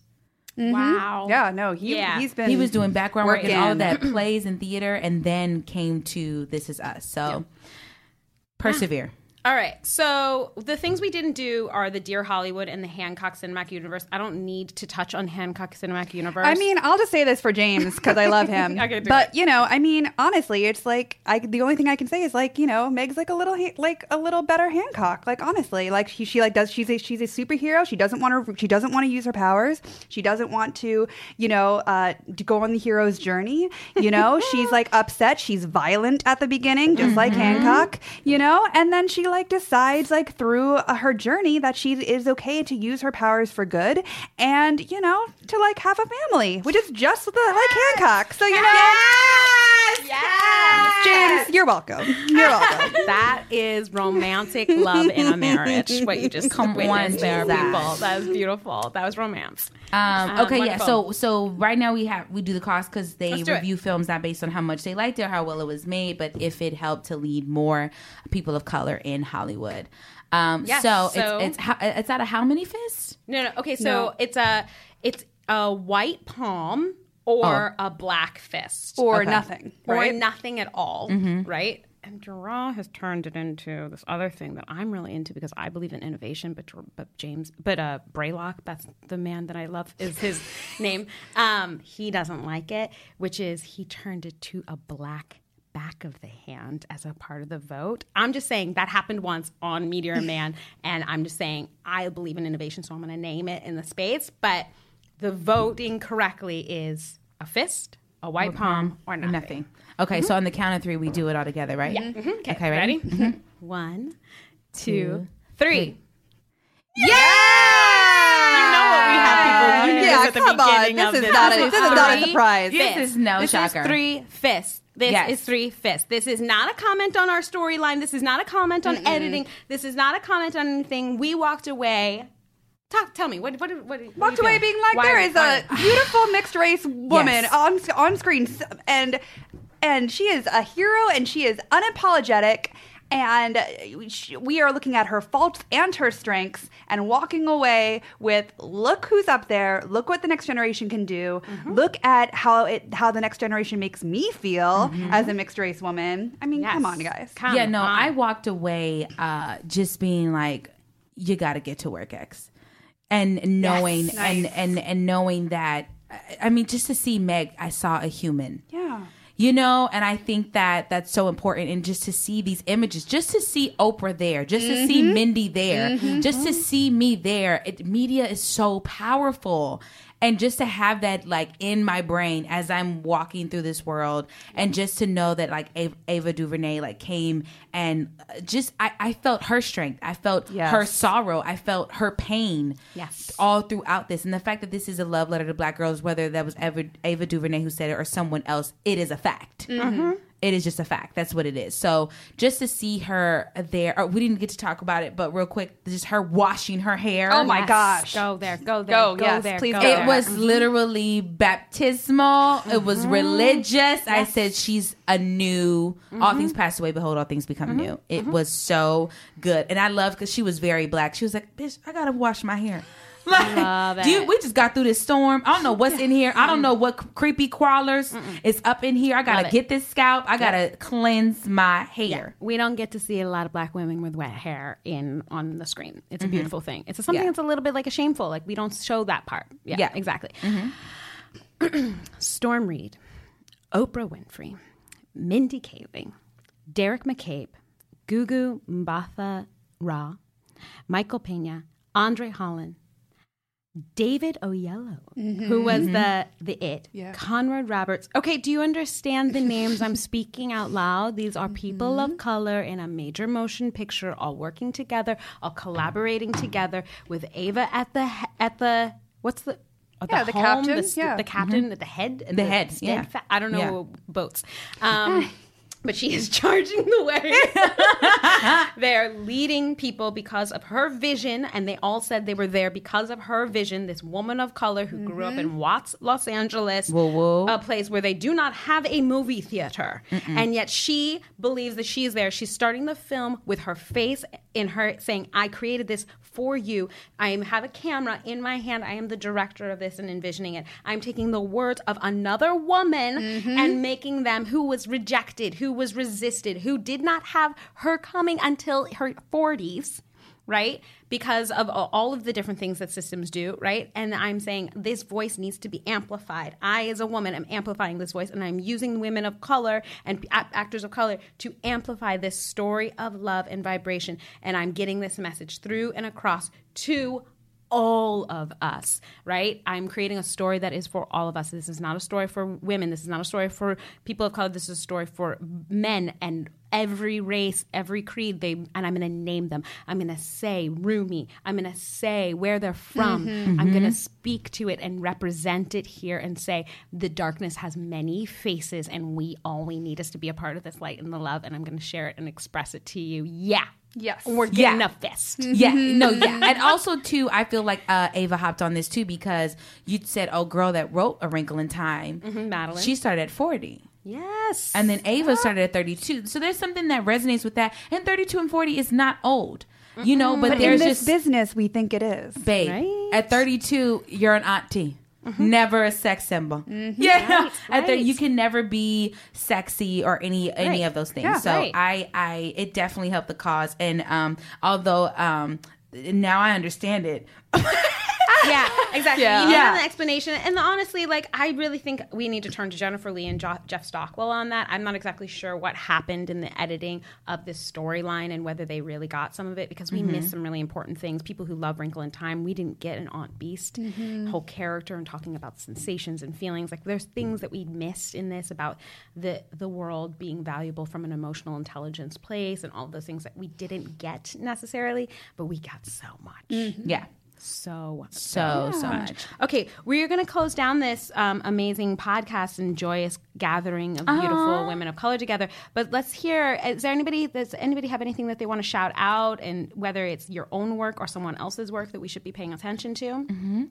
Yes, I perform at the Upright Citizens Brigade, and I'm recently on Hair of Night. Yes. Yes, congratulations. No, thank you so much. Shannon done fucked up. She put me on Harold. The smartest, most brilliant. Oh my God. I was like, moment, Shannon, you are crazy. Yeah. And she put me on a team with Rachel Pegram, another Black woman. Thank you so much. So you can catch us. We premiere on March 20th at 7:30 p.m. at UCB Hell's Kitchen. So that's on 42nd and 10th. And also, I produce a show called Who Made the Potato Salad? Yes. It is a comedy show made in 24 hours that happens at a poppin' ass party. And this next one is the Women of Color Takeover because it is Women's History Month. So writers meet at 8 a.m. Scripts are finalized by 3. Actors come at 5, rehearse till 9. The show goes live at 11. And my pastor, Tessa Hersh, will be in this next show. This will be March 31st, 11 p.m. at the Tank on 36th and 8th. So that's Who Made the Potato Salad, Women of Color Takeover, March 31st. And you can feel free to follow me on Instagram, 80, then the word dollars and a suitcase. So $80 and a suitcase. Yes. And that's what I got. Amazing.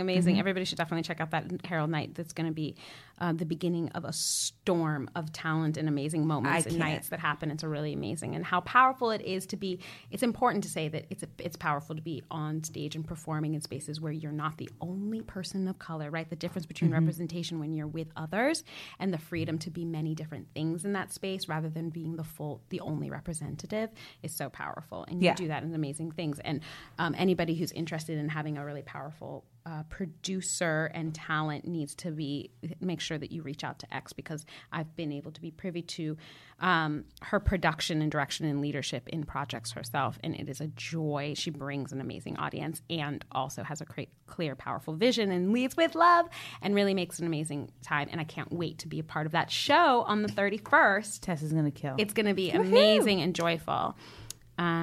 Is anything? The only other thing is that I'm in an amazing women-led project at UCB called I'm Your Mommy. It's a sketch show that I'm in, and I think we might not have that many more months of running. We've been running for a while, so please come and catch it. I'm Your Mommy. I don't have the dates in front of me. What you need to do is look up I'm Your Mommy at UCB Hell's Kitchen. It's a sketch show that I am in that I really enjoy, and I'm also in X's Who Made the Potato Salad show on the 31st at 11 p.m. that I would love to see you at. Please tweet at me. It really feels good when you guys tweet at me and also tweet at Black Men Can't Jump and let them know how much you enjoy me as a host. You don't understand. You're really doing a lot for me, like on a friendship level. Yeah, they said that when I was on the Love Jones episode, and I ripped Gerard's ass a new one because how you gonna be Black and say you love and all those things and you have never seen Love Jones? And so they were telling me that like a few people had commented on Twitter. Yeah, it feels good. That's the difference. The thing is, like, we're not men. We don't get like praise automatically all the time. So it feels really good when we do get the praise because sometimes we don't get that opportunity the same way that men do. Yeah. And Kat is also a talented, brilliant actor. There's not a project specifically to shout out right now, but that's all the more reason that you need to be following her. And you can follow. She's like, I don't know. Give her Insta. I do. What's your Insta? I think it's just at Kat Lerner. I'm awful, you guys. Yeah. I think it's just at Kat Lerner. Yeah, at Kat Lerner. Lerner. Yeah, follow along so that you can see when her next project is happening. I also post videos of James III dancing. So so if you want the intel, if you want that Black Man Can't Jump intel B-side info, that's hilarious. That's awesome. Amazing. Yeah.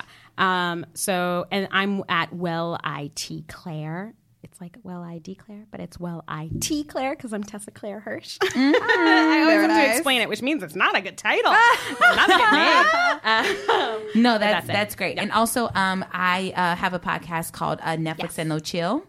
And we just came out. You can catch us on SoundCloud. And it is a podcast with me and 3 other improvisers of color. And what we do is we take a suggestion of a very white film and we blackwash it through improv. Brilliant. So we did American Pie and we called it African American Pie. And I think the black guy, he put his dick in a potato salad instead of a pie. Oh my gosh.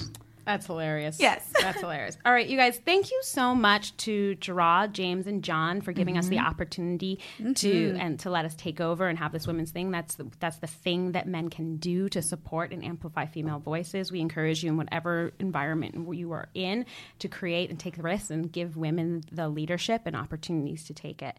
Yeah, they Chris rocked us. Yeah. Yeah. They Chris rocked us. I love that. No, they're my big brothers, and I am obsessed. I literally was over the moon. I had my show Unsung Heroes of Black History that Tessa did, and to see them three on there. Yeah. And I watched Astronomy Club with like bated breath. Like I dreamed of just like having something like that, and just so they support representation and support and creating opportunities. I love them so much. And follow Black Men Podcast. Yes. On Twitter. Yeah. And shout outs to this. And the next film that they're going to be doing is Cloverfield Paradox. So heads up around that. Also, that's happening as well. I think Gugu might be in that. Is she? She is. Yeah, she is. I think she is. So, all right, you guys, looking forward to seeing you on Twitter and talking and knowing what you guys thought of this. Thank you for honing your ears to the female voice. Yes, we appreciate it. And riding along with us. Yes. This is a joy. Thank you so much. Bye. You. Bye. That was a HeadGum podcast. Say goodbye to your credit card rewards. Greedy corporate mega stores, led by Walmart and Target, are pushing for a law in Congress to take away your hard-earned cash back and travel points to line their pockets. The Durbin-Marshall credit card bill would enact harmful credit card routing mandates that would end credit card rewards as we know it. If you love your credit card rewards, tell your lawmakers, hands off my rewards. Tell them to oppose the Durbin-Marshall credit card bill.